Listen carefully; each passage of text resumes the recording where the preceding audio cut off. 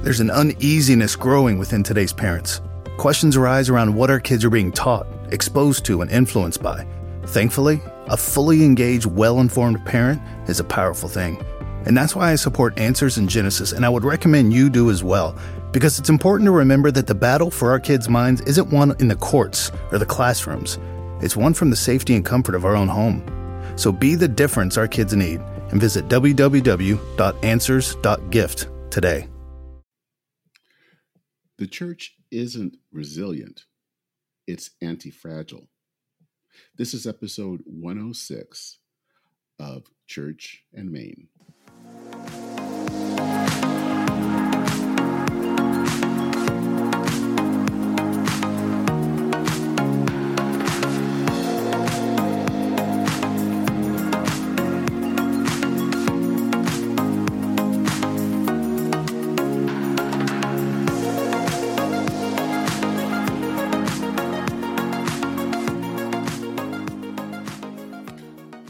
Hello and welcome to Church and Main, the podcast that is at the intersection of faith and modern life. This is a podcast where we focus on religion and public affairs, and I'm Dennis Sanders, your host. Hope things are going well and that you are enjoying the summer. Hard to believe that July is almost halfway through. Well, back in mid-January, my husband Daniel got COVID, and I'm pretty sure that I did too around the same time. I was having a lot of the same symptoms, and they were not sympathy symptoms, I can tell you that, even though I was testing negative. In both cases, the illness was mild. We had both been vaccinated. But it was interesting to think about the fact that inside of our bodies, our body was busy fighting off the infection, producing more antibodies, that would allow the body to grow stronger should it encounter the virus again. And this is kind of one way to describe what it means to be anti-fragile. Now, anti-fragile is a term that was coined by British writer Nicholas Taleb. And what that means is that being anti-fragile means being subjected to some type of a stress over and over again. And that stress, being subjected to that, really allows the body to become stronger. It's just as if someone is lifting weights, and the more that they lift weights, the more that they kind of put on more weight to their weights and add pounds, they become stronger. Well, the church can also be an anti-fragile group of people or institution as well. At least so says Pastor Drew McIntryre. He writes about this in the latest edition of Firebrand magazine. And here I wanted to lift a quote from his article. And this is what he says about being anti-fragile. Similarly, the church across time and space have often grown in the face of challenge. In the early centuries of Christianity, Tertullian famously observed the blood of martyrs is the seed of the faith. Later, the monastic movement arose to maintain a radical witness when martyrdom became unlikely. The relative comfort of imperially sponsored Christianity, a different sort of challenge, became the womb for new institutions of strict fidelity. Likewise, councils and creeds took shape when the body of Christ was met with challenges to the faith, once and for all delivered from groups like Arians, Marcionites, and Donatists. In the face of false teaching, the church clarified and strengthened its doctrine. The church is anti-fragile. So in this episode, Drew joins us again. I believe this is actually number 3, third time on the podcast, to talk about what it means for a congregation to be anti-fragile. And anti-fragile is actually something that congregations need to be, especially in challenging times. It is a challenging time for Methodist congregations, especially Drew's, which is Drew's denomination. The United Methodist Church right now is in the midst of a schism. I think this is also an important episode, regardless of what denomination or tradition you are from. We are living in very challenging times, especially post-COVID. how churches try to regain footing after, in some cases, a year away from public worship. Drew is currently the pastor at Grace United Methodist Church in Greensboro, North Carolina. I've had him on before to talk about various other issues. I'm hoping to have him on sometime soon to talk about pop culture and theology. We'll still need to make that date sometime soon. But for now, let's learn about what it means to be an anti-fragile church.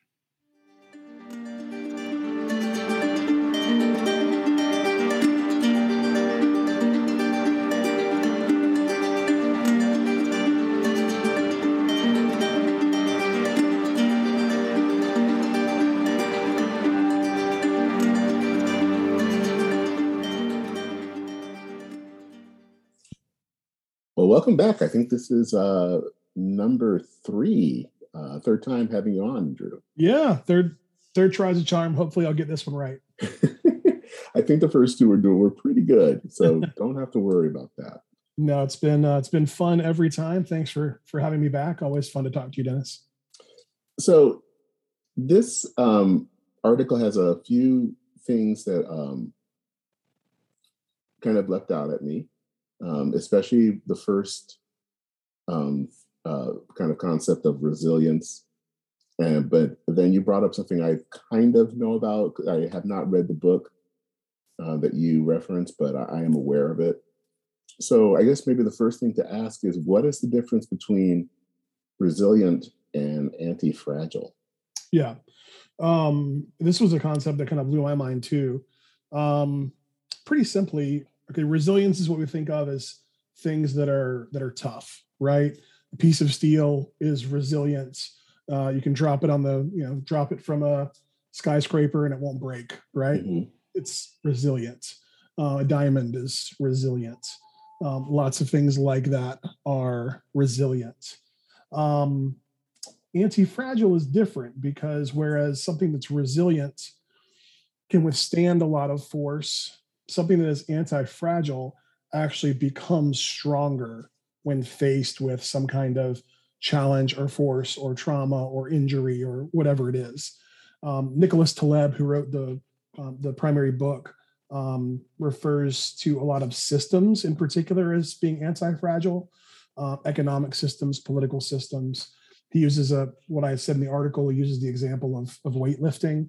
Mm-hmm. I think he got into powerlifting, and weightlifting is a great example, right? Because you expose your body to incrementally heavier loads, different exercises. And it's not just that your body withstands it, your body actually grows stronger from that exercise. So in some ways, your musculoskeletal system is anti-fragile. Okay. And Taleb argues that systems like economic systems, I argue in the piece, like the church, that they're anti-fragile systems that actually need that challenge, that stress, those rough patches to become stronger. The prime example being something like your immune system, right? That your immune system, we know now, you need to butt up against germs and things when you're young to build up your immune system. So again, the immune system needs that to actually become its strongest. And so that's the argument in a nutshell for resilience versus anti-fragile. And when I first read this, I thought it was a brilliant concept. I'd not heard anyone apply it to the church. Mm-hmm. And so that's what I really want to do in this piece, is apply that concept, hopefully in a fruitful way, to the church. So we hear actually a lot about churches being resilient. Mm-hmm. We have not, and obviously while you wanted to write this about churches being anti-fragile. So kind of explain what would a church look like that is an anti-fragile church versus a resilient church? That's a good question. And, I'm largely in this piece looking at kind of a 10,000 foot view, right? Denominations, systems, the small C church as a whole. I don't know how well it would apply to a local congregation, although I think it still could. But I was mostly thinking of kind of systems. We do hear a lot about churches being resilient, churches lasting. But I think if you look over the course of history, I make this case in the piece. Historically, the church has gotten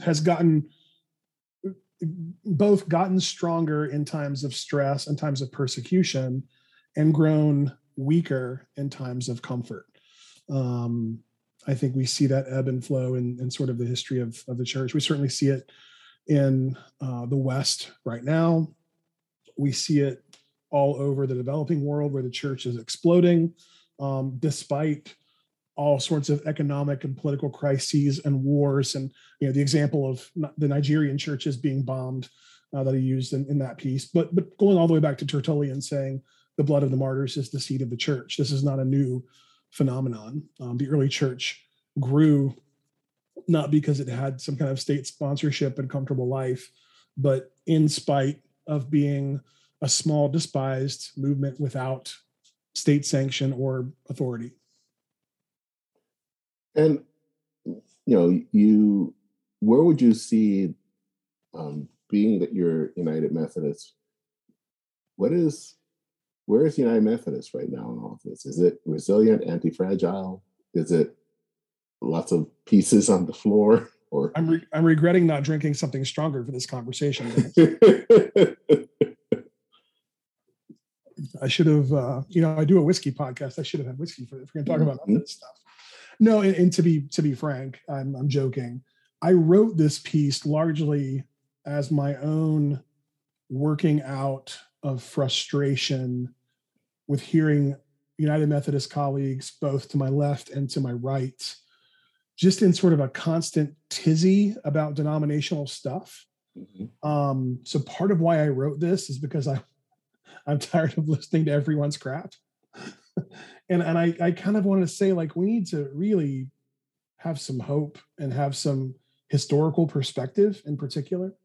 So where I see this playing out right now is, if you look at the history of, let's say, the Methodist movement in America, there's been a long series of both breakaways and unions, right? So the United Methodist Church was formed in 1968 out of the EUB and the Methodist Church. The EUB was a union church. The Methodist Church was a union church, bringing together the North and South and the Methodist Protestants. But there's been all sorts of splits, often for good reasons, for disagreements. I heard a scholar recently say we have generally split over disagreements over holiness, and that seems to be the case in most instances. The Methodist Protestant split might be an exception to that, because that was more about polity than about a particular ethical or holiness issue. We tended to, disagreements over what constitute, we're a holiness tradition, right? Going back to John and Charles Wesley. So it makes sense that most of our divisions would be over some sort of holiness question. And where I'm frustrated is, the elephant in the room right now is that the Global Methodist Church, the new evangelical denomination, was launched on May 1st. I have friends who are already in the GMC. I have friends that are in the process of turning in their credentials. I have friends in the process of taking the votes at their church. So I don't have personal animosity towards the GMC. It's not the direction I'm going. It's not a fit for me for a variety of reasons. But I don't have ill will towards folks that are going that direction. And if you look in the history of the church, just Methodism, there have been splits over all kinds of stuff. It's again, Richard Allen walking out of the church in Philadelphia because they were told that they couldn't receive communion where the white people were. Like that seems to be a great reason to leave a church and start a new denomination. Mm-hmm. Right. So Salvation Army, Nazarenes, groups leaving over slavery, those to me, how do you argue with those reasons? Clearly God wants the church to be one, but also clearly, like every institution, the church is shot through with sin and ego, and we're not going to get that together this side of the kingdom, I don't think. So we're stuck with some form of Protestantism. And I think to whatever extent we're comfortable being Protestant, we have to trust that in the midst of our divisions and dividing, God is still at work. And I thought the argument about the church being anti-fragile was a great, sort of a great theory to make that case with. Mm-hmm. Does that make sense? Yeah, it does.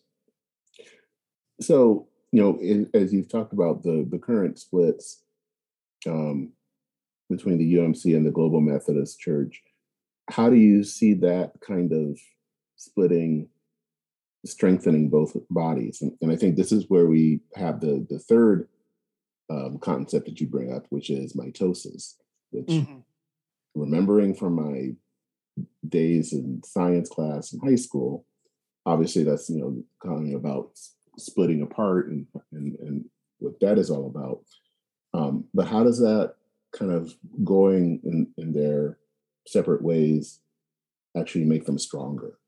Yeah, and I don't think it is inevitable. Mm-hmm. I think it's a possibility. I think it's a possibility that both the continuing United Methodist Church and the Global Methodist Church can grow and be stronger organizations, because it's obviously the GMC is new. But I think the possibility is there for both organizations to be fruitful in the future. Historically, a lot of these breakaway Methodist groups, like the Methodist Protestants, I keep going back to that because this church I'm serving now started off as a Methodist Protestant church. A lot of these breakaway Wesleyan denominations historically have done and are doing well. I mean, broadly speaking, groups like the Wesleyans and Nazarenes are still around. Salvation Army, obviously, you got one, in your town, I'm sure. They're still around. God's still bearing fruit. The AME Zion are still around. At the same time, I think Taleb uses, the language of sort of productive stress, right? That institutions need those shocks to their system to sort of wake them up in a way. And so it could be that. It could be in a continuing UMC that having this wake-up call, having to have these conversations about what it means to be a Methodist is productive. It could be as simple as having, a large contingent of more conservative folks leave just allows us to focus on other stuff down the road. And not to say that that's the conservatives' fault, but like at a certain point, someone's got to go so that we can be productive and have some sort of common vision for the church. Because right now it's kind of impossible. I think that split happening creates a possibility for a common vision for the UMC moving forward that doesn't exist now. Whether we'll take up that challenge, whether our leaders pursue that, I don't know. I think it's possible. You can play devil's advocate and say that the ELCA, the PCUSA, et cetera, have not done great after their conservative splits. But that's not, we're a different church than those in a lot of ways. But that doesn't mean that it couldn't be so with us.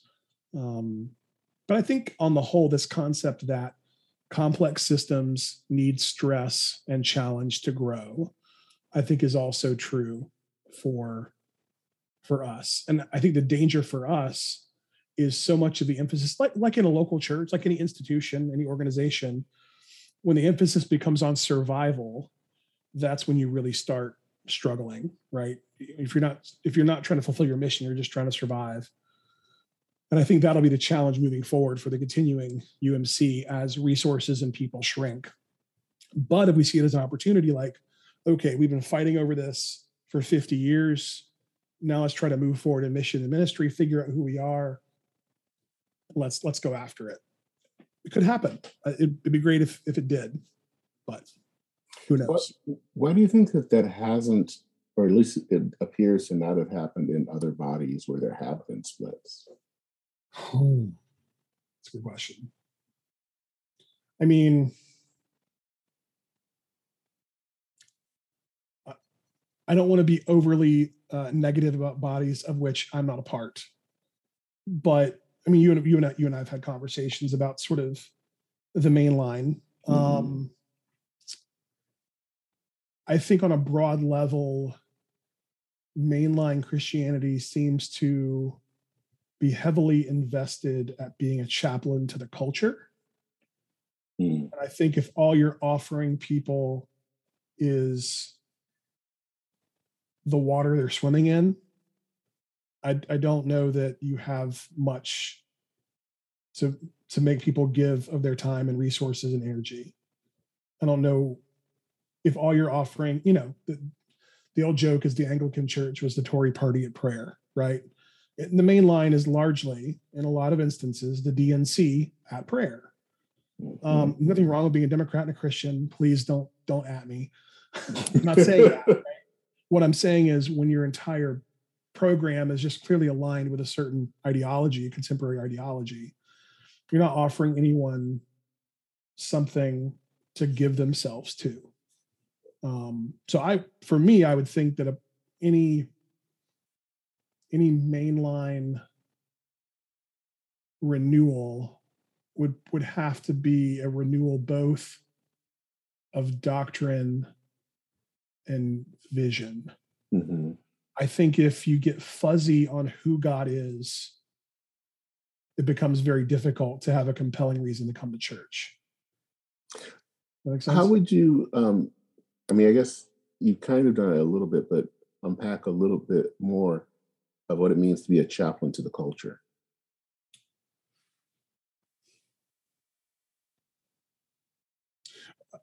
The example of Methodists, for instance, I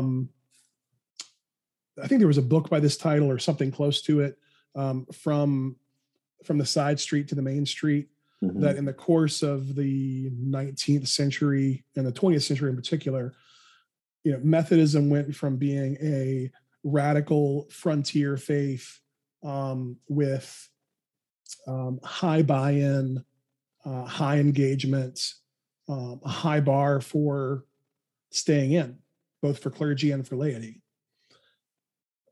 The historians I've read, and I think they're correct, I have reason to believe they're correct, argue that as Methodism gained in numbers and gained cultural prestige, that a lot of what made Methodists successful went away. A lot of the particularities of the tradition, a lot of the church discipline in terms of class meetings, band meetings, the emphasis on holiness, a lot of that particularity went away over time. Scott Kisker has a book called Mainliner Methodist that gets at this a lot. So I think that's a lot of it. So when the goal becomes seeking respect from the culture, right? If your goal is to be the church that your local politicians and the bankers and the whatever college professors can go to, that's all good and well. But if in doing that you're losing some vitality, there's a cost over time. And I think largely the main line has become this, respectable but toothless institutions. That's what I mean by that. Not much to say, and you definitely in Methodism, if you look at statements that come out of our various organizations, we have organizations that do great things, but the statements themselves are often not anything you could not get from another mainline body on the same thing. It's very theology and doctrine light. It's very ideologically heavy. Yeah. So let's say in the kind of recent run up, because I kind of maybe noticed this a bit, or at least I kind of expected it, with the recent ruling of overturning Roe. It seemed like a lot of the statements that came out of mainline denominations weren't shocking. I mean, there really wasn't anything, and maybe shocking is the wrong word, but they didn't say anything that you didn't expect them not to say. I mean, that they pretty much all said the same thing. Yeah. Which seems like that would be an example of the chaplain to culture. Yeah, I think that's a good example. And again, they all pretty much sound the same. That happened with the UMC for sure. It's a little bit unclear if it was just the head of the Council of Bishops or the whole Council of Bishops put out a statement. But what was interesting that they did was they quoted our social principles. And like a lot of things, our social principles try to say two things at once. Our social principles try to both sort of, nod to a pro-choice position and nod to a pro-life position. But the statement that came out sort of quoted it in a non-ambiguous way, if that makes sense. They took a document that really tries to honor both positions in maybe a good way, because United Methodists are certainly divided on this question. But you wouldn't know that the way it was worded in the statement from the Council of Bishops. It was very much one-sided.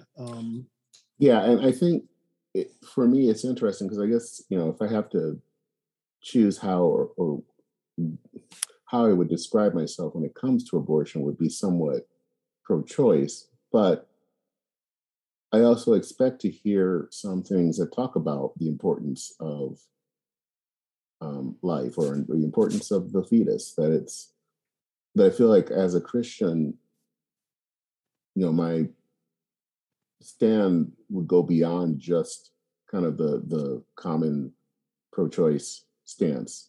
That there is probably even going to be some pro-life parts of it in there, just because that's, I feel like the church in some ways is supposed to be challenging, and I always kind of say that it's always kind of an uncomfortable position for me, but that's how it should be, I think, as a Christian.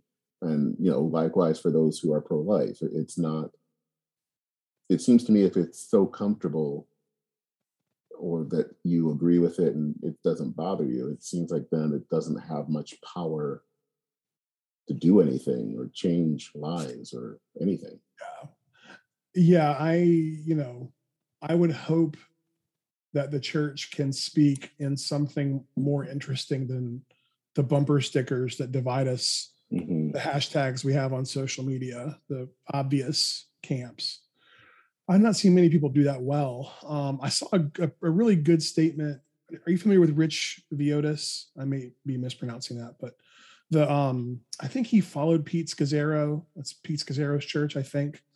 And I'm a big Scazzero fan. I read the sort of congregational letter that he put out for their congregation in New York. And I thought it was very, very strong, saying this is who we are. We have people among us that are grieving, some who are celebrating.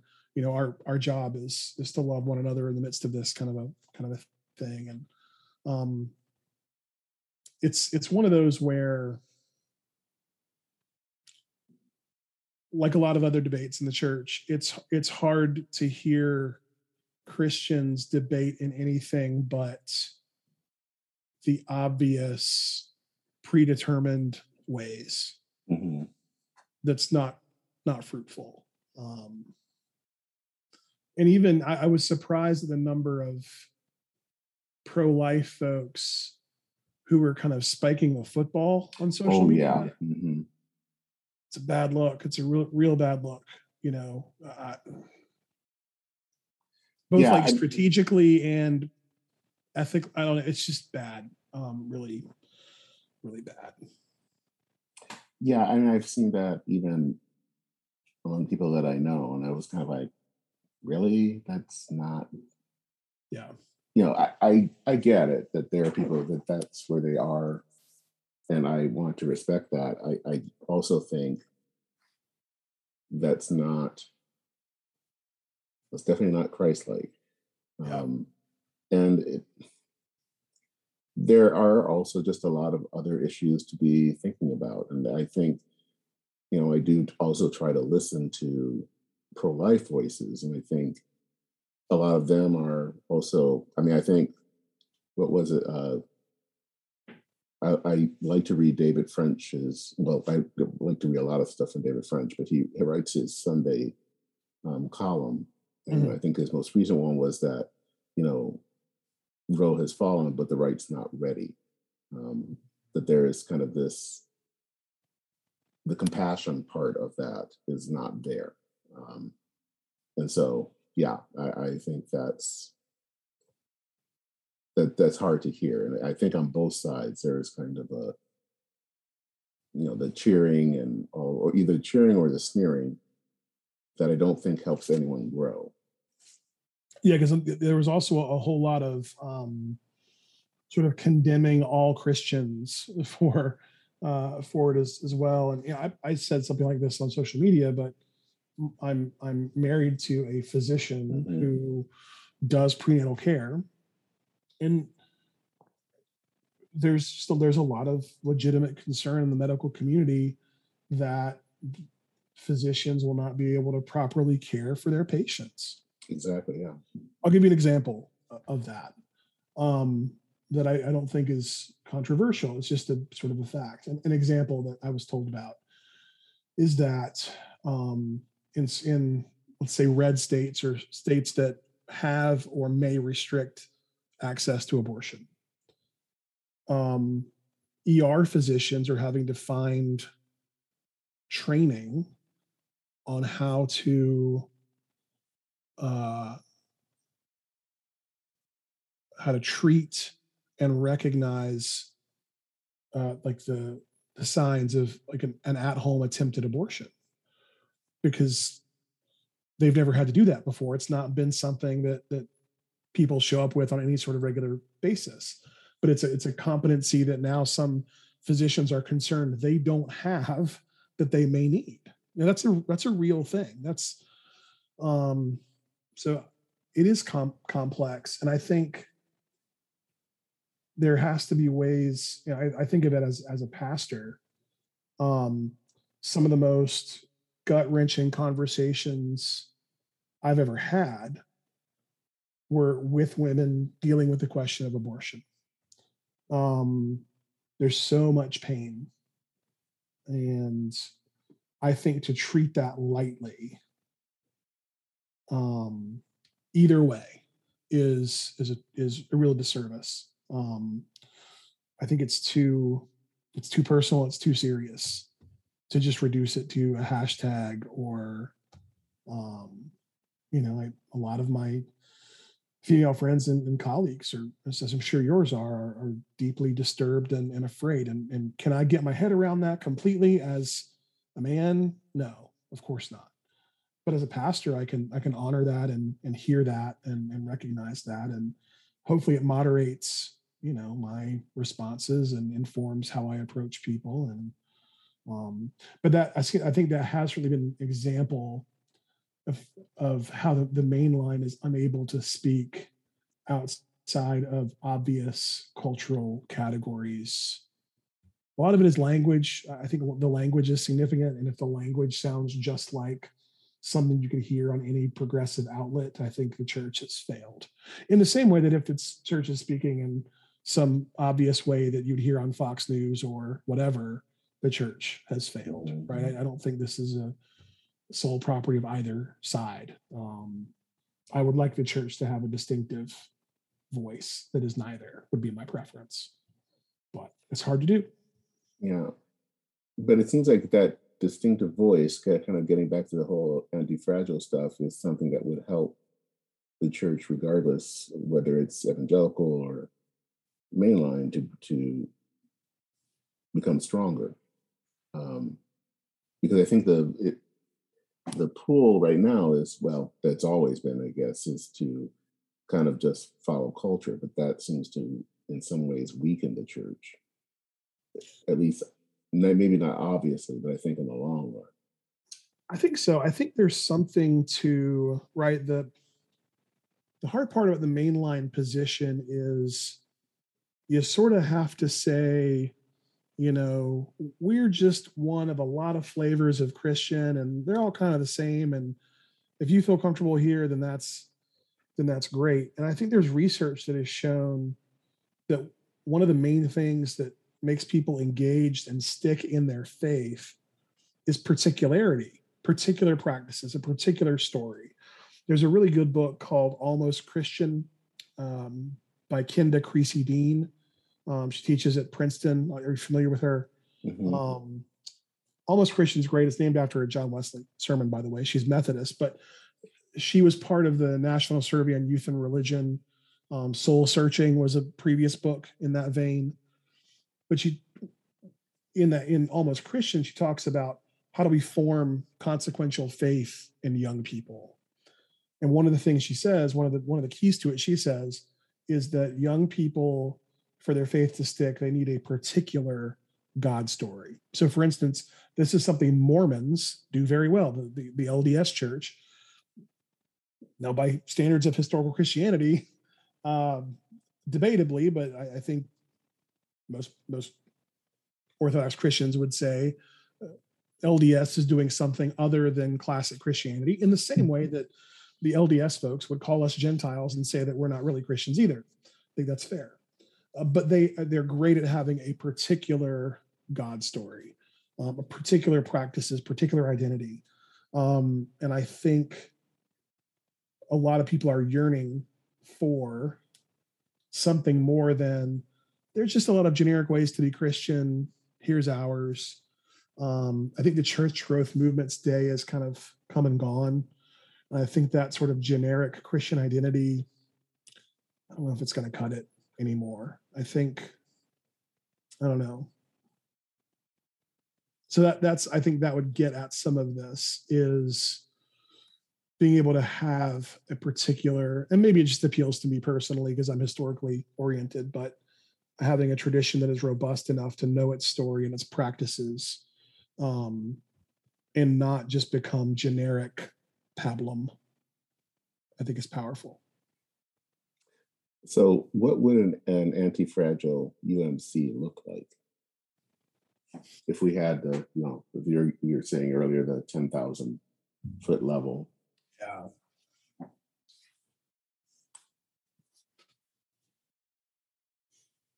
An anti-fragile UMC. Well, this is an example of where we failed at it, but it could have been. This was, I think, 2012. There was something called the Call to Action. The church had done this massive survey. It had hired a major, corporate consultant to do a survey of sort of the mission and effectiveness of the church. And it found all sorts of problems. It found all sorts of need for the realignment of resources and energy and efforts. And there was a big push, and my bishop at the time was a big part of it. Adam Hamilton was a big part of it, to really streamline the structure of the denomination, refocus on the local church, and really sort of try to right the ship from what had been this sort of, in the 70s and 80s, as the church grew, just this massive bureaucracy. It was really an attempt to say the main thing about our denomination is the local church, and we need to like refocus everything we do towards local church health. A lot of energy went into that, and I think it would have been a good step in a lot of ways.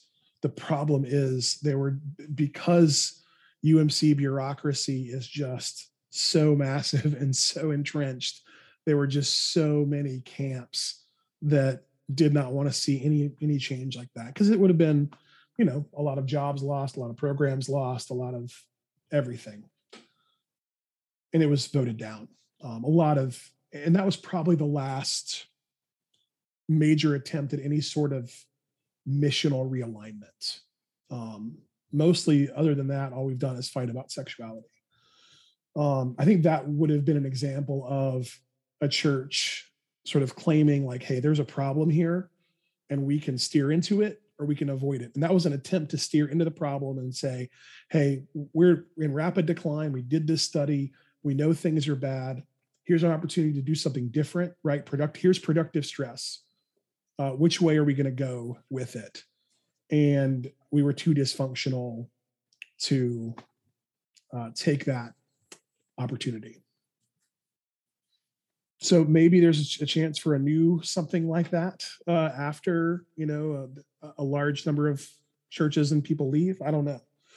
But that was an example of what could have been, you could say, an anti-fragile or a positive like immune system response, right? But that was, hey, we're in trouble. What are we going to do about it? They had a plan. There just wasn't enough trust in the system to get it passed. One of the things they wanted to do, for instance, this was kind of simple, but they wanted to make one of the proposals that was part of his massive proposal overhaul of our system. Part of it was to have the chair of the Council of Bishops be a solo position. In other words, right now, and historically, the chair of our Council of Bishops serves an annual conference and is the chair of the Council of Bishops, which is an impossible task, right? Like, Yeah. You're the manager of a McDonald's, but also you're in charge of the corporate headquarters regionally, right? Or nationally. That makes no sense. And one of the few things in all that wrangling that both conservatives and progressives did not want was a central Episcopal authority. So that one was very unpopular because nobody wanted a centralized authority, like an archbishop, for instance, which I was all in favor of. I thought it made perfect sense, but that's me.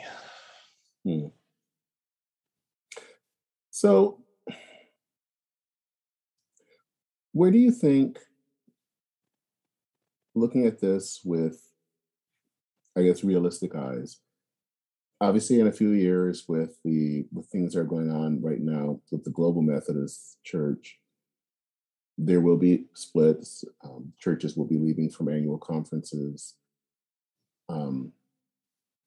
Though it seems like that's also going to be a bit of a problem just because of, I believe you have did have a protocol, or at least something you were hoping that would make it easier for churches to leave. What happens? I mean, what happens to both bodies? Do they go through this kind of stress and become stronger, or do they seek comfort in the familiar and just kind of, keep with the status quo? It's a good question. I mean, what I'm afraid of happening is what happened in the Episcopal Church, right? With just tens of millions of dollars going to attorneys, in most cases to keep empty buildings. And I still know Episcopalians that are bitter about ACNA more so than they are concerned about the decline of their own institution. That's been one of my frustrations. Is I feel like I have a lot of colleagues who are really mad about the GMC forming, but seem not to be bothered by the decline of the UMC. Why is that? Because I've seen that in other bodies too. I worked for a long time in the PCUSA. There was especially in the latest thing over gay clergy. There were lots of people that were upset about the Evangelical Covenantal Order of Presbyterians. That was the split off.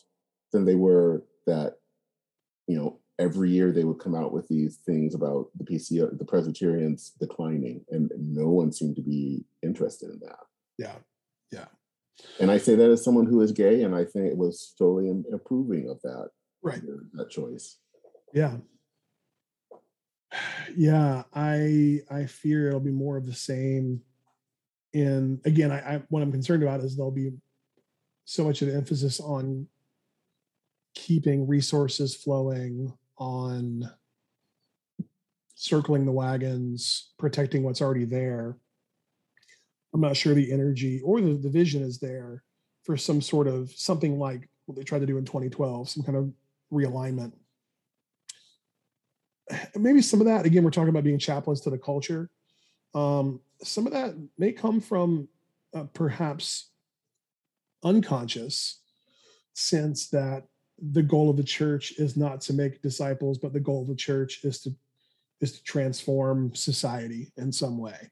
And so maybe our churches are declining, but if we're showing that we're doing all of these good things, then that doesn't matter. That may be part of it. I don't know.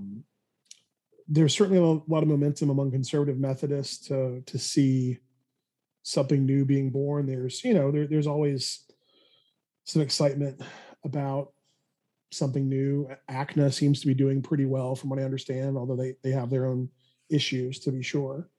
It doesn't seem to be the case that like the Episcopal Church has thrived, in the absence of ACNA. And maybe that's, what's odd. I don't like, we know from the PCUSA and the Episcopal Church and all that once this question is settled, it doesn't automatically make your church healthy, right? No. You start approving gay marriage and all of a sudden people start flooding back into the church. But I still have colleagues that sort of talk that way. Like, until we do this, we're never going to have young people. No one's going to take us seriously. And I'm like, there's a bunch of churches in town that are full of straight old white people that are declining, that have the exact same belief on paper that you're saying is going to bring in the young ones. I don't, it's got to be more at a certain point. Again, is Jesus Lord? If Jesus is Lord, then he's worthy of my life. And at a certain point, the church has to be about discipleship. If it's not in some personal way about Jesus, I don't know where the energy is for people to spend half their weekend with strangers worshiping and listening to sermons. Because everything else that the church does, something else in society can do it better. We can do fellowship, but Rotary Club exists. We can do service, but all sorts of nonprofits exist that do it better. The only thing that we offer that is unique, that no one else can offer, is Jesus. And I don't think if we're doing that, if we're not focused on doing that, doing it better, doing it in a holistic and winsome, and inviting and gracious way, then there's no right policy, there's no right mission statement that's going to work. It's at a certain point, it has to be about Jesus. That's where are you at? I wanted to ask you, how do you see some of this playing out with the disciples? Because I don't know much about your tribe in that sense, but I mean, is generic mainline stuff that I'm describe? Oh God, yes. Well? Yeah, it is. Oh God, yes. Oh God, yes. Even more so. I think that, we had our own issues concerning gay rights and gay issues and all that. And it's always interesting that people do talk about that this will bring in people. And it's like, no. And our church is open and affirming. I think that that's a good thing to have. I just don't think that's going to bring people in. What brings people in is about inviting them, talking about your faith, helping them so that they can see your faith in action. Putting a sign out just to say we like the gays isn't going to draw someone. That might have, it's a kind of a 60s style way that's because the culture is nominally Christian, then someone will just happen to do that.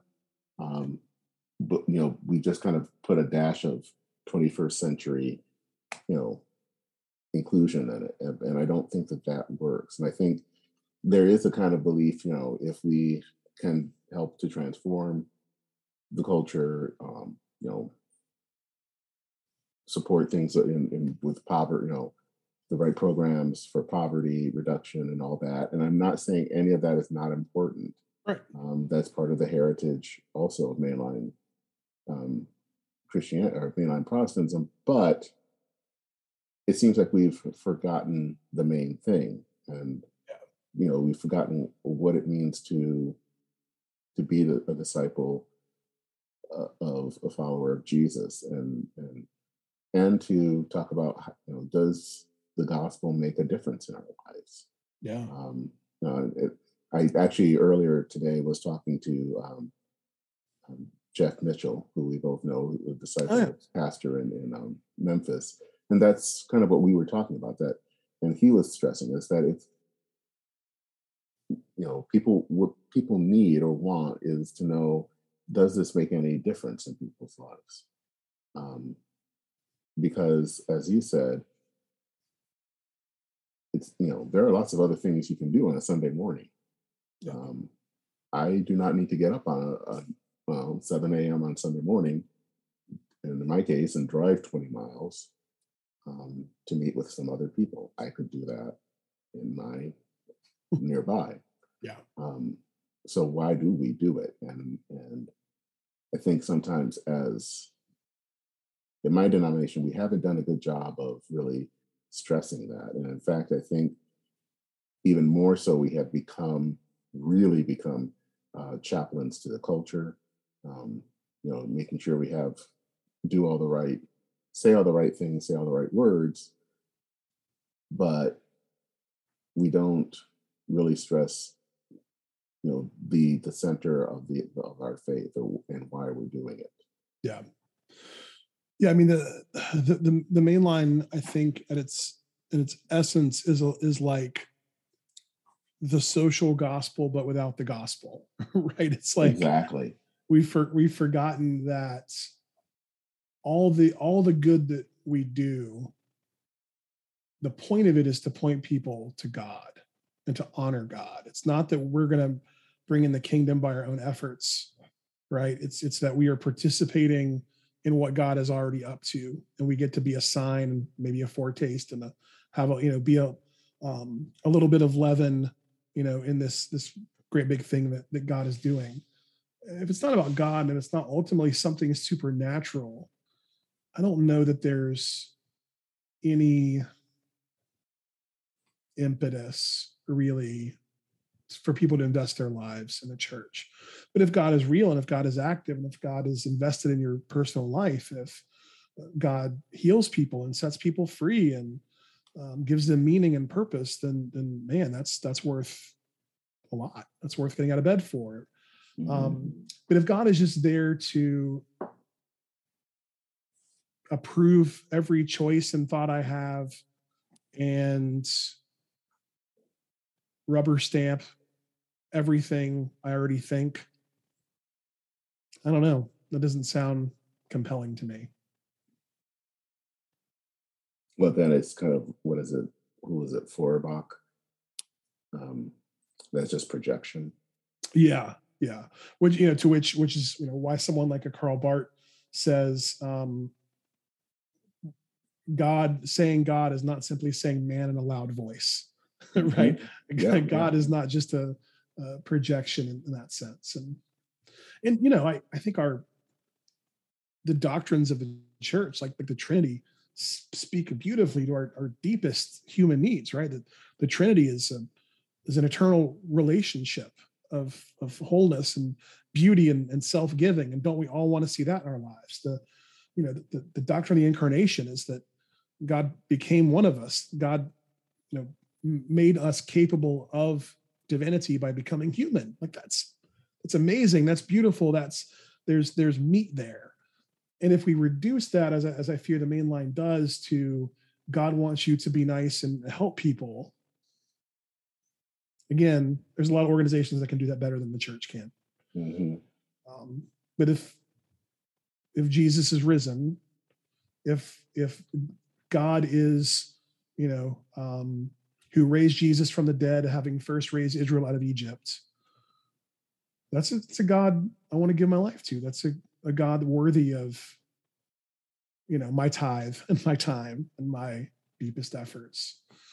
And ultimately, I'm curious where you are, but I sometimes dabble still and think in these sort of high level conversations. I will say personally, I have found a lot of peace in really just trying to focus on the local church and worry less about denominational stuff, because these systems are large old battleships, And if they turn slowly. And I don't think I'm the one holding the wheel. Yeah, well, and I think, the change may not come from there. It may actually come from the local church. And I guess I get that from our tradition because it's a congregational tradition. Is that that's probably where it's going to have to come, which obviously makes me think a lot about what is my church all about, my local congregation. And we're at a unique point that we are in the process of moving and in the process really of finding a new place and finding out who we are. And so, I think that's kind of where the change is going to happen. Um, if you want to talk about stressors that a congregation is dealing with, we are dealing with a lot of antibodies are coming at it, are hitting us. So, but I think that can help us and maybe in turn help the larger church. Yeah. I think the same. I've heard the organizational gurus say that innovation always comes from the margins, not the center, right? Mm-hmm. Kind of what you're naming. And that's I can't control anything that happens above my pay grade. But in my local church, which however frustrated I am with the denomination, what I tell folks, something I came up with a while ago is, I don't love my neighborhood. I don't love my home because of who's in Congress. I love my home because of who my neighbors are and what my neighborhood is. Mm-hmm. I can't control what happens at a general conference or with bishops or whatever. But my local church is where it's at. My local church is where I have a voice. My local church is where I can get involved and where I can touch people for God. And I found a lot of peace myself and really trying as much as possible not to worry about stuff that's above my pay grade. In large part, just because maybe the other side of the anti-fragility argument in some ways is sort of the Friedman systems theory idea that systems do like to revert to homeostasis, right? Left to their own devices, then will revert to homeostasis. Or maybe Jesus might say the wide path is the easy one that we're going to want to take. But the levers that I can pull to do something different are all in the local church. They're not above me. And that's, there's beauty and terror in that too, I guess. But yeah, same thing. Like the local church is, my local church, we're in a downtown setting, in a downtown that's growing. That brings challenges too. But there's a real opportunity, and that's very exciting. But there's no point in being distracted by, in the same way, right? I can't control what Congress does. I still love my neighbors and my neighborhood. We can't control what UMC stuff does or does not happen, but we can still, be the best little corner of the UMC that we can be for who we are. That's enough. Mm-hmm. Well, the thought that I wanted to share is that I've always had an appreciation, since you've been talking about Wesleyan movements, is the Salvation Army. Mm-hmm. And the reason I have, even though they're far more conservative than I am, they have differing views, especially on sexuality, is because I really too feel they take what it means to be a disciple of Jesus seriously, because they go out to meet people that they may not want to meet, that I probably would not want to meet. Yeah. And kind of the lowest edges of society, but yet they do, and they are there and they reach out to them. And there's something about that I appreciate that sometimes in the modern church we're not good at, because I think we want and I will admit this myself, we want to be comfortable. We do not want to be stretched. Yeah. And they're an example of what it means to, I think, to show some sense of anti-fragility as a follower of Jesus. Yeah, absolutely.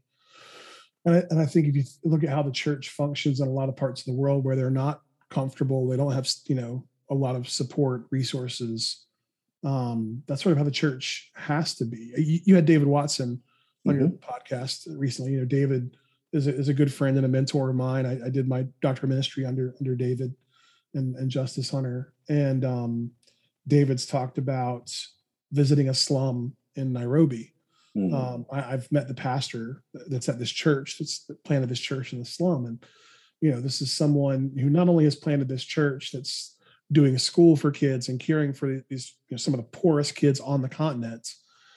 This pastor also has adopted kids into his home, even though he doesn't have much room. And it's really powerful. And there's something about that.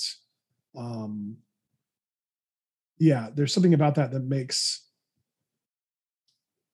it's a credit to the gospel, right? When people see that, it's hard to say what you're doing is garbage, right? It's hard to argue there's not something real there. I think we've lost this, again, the main line, because so much of it is about respectability and being the church on Main Street that the bankers can go to. There's something lost in that. And I say that as someone serving a downtown church with a lot of professionals in it. There's a lot of great things about that. But if we lose the capacity to welcome people who are broken and hurting and poor, then we're clearly doing something wrong, anti-gospel. So my folks are really good at welcoming anyone that shows up, thankfully. But in a lot of churches, it's a different story. I agree. Yeah. Well, Drew, thank you for this conversation. It is, again, as always, has been an enlightening conversation. And definitely we'll look forward to having you again to talk about probably another article that you've written that I find really fascinating. We'll see what I've got in the hopper. I've got a chapter coming out sometime in the next year on Batman and the Sabbath. So maybe sometime we can talk some pop culture stuff, because I'm doing a lot of, I'm going to teach a class this fall at a local college on pop culture and theology. So maybe we can talk some, I know we're both into, movies and stuff like that. So we could talk some pop culture and theology, but always a pleasure to talk with you, Dennis. I really appreciate, I think both of us have somewhat of a contrarian streak in us, and it's we bonded over that in some ways, but it's nice. I just enjoy talking to people that I don't know exactly what they're going to say before they open their mouth. That's always refreshing. People that have interesting thoughts. So, especially among clergy, because clergy, I don't know, aren't always that interesting. Sorry, clergy. No, I agree with you. It's like clergy shouldn't be predictable, but yet there are so many that are. Yeah, Jesus wasn't predictable. Jesus wasn't, he didn't fit in with the dominant schools of his time. He wasn't in with any of them all the way, but they were all drawn to him. And I appreciate the chance to talk about the article. Glad you found it interesting, and always a pleasure to talk to you. And thanks to those who've watched this. All right. Well, we'll talk again. So take care. You too. All right.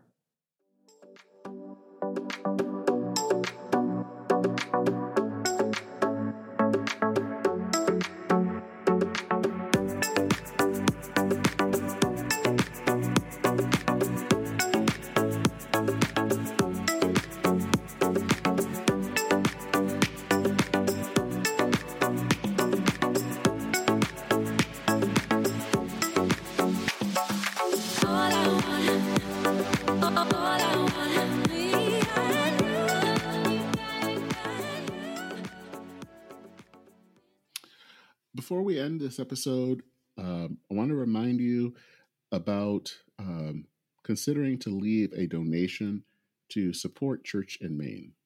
If you like what you hear and you would like to keep hearing great content like this, I would hope that you would consider making a donation of any amount that you can. When you do that, it does help defray some of the costs that it takes to put a podcast like this online.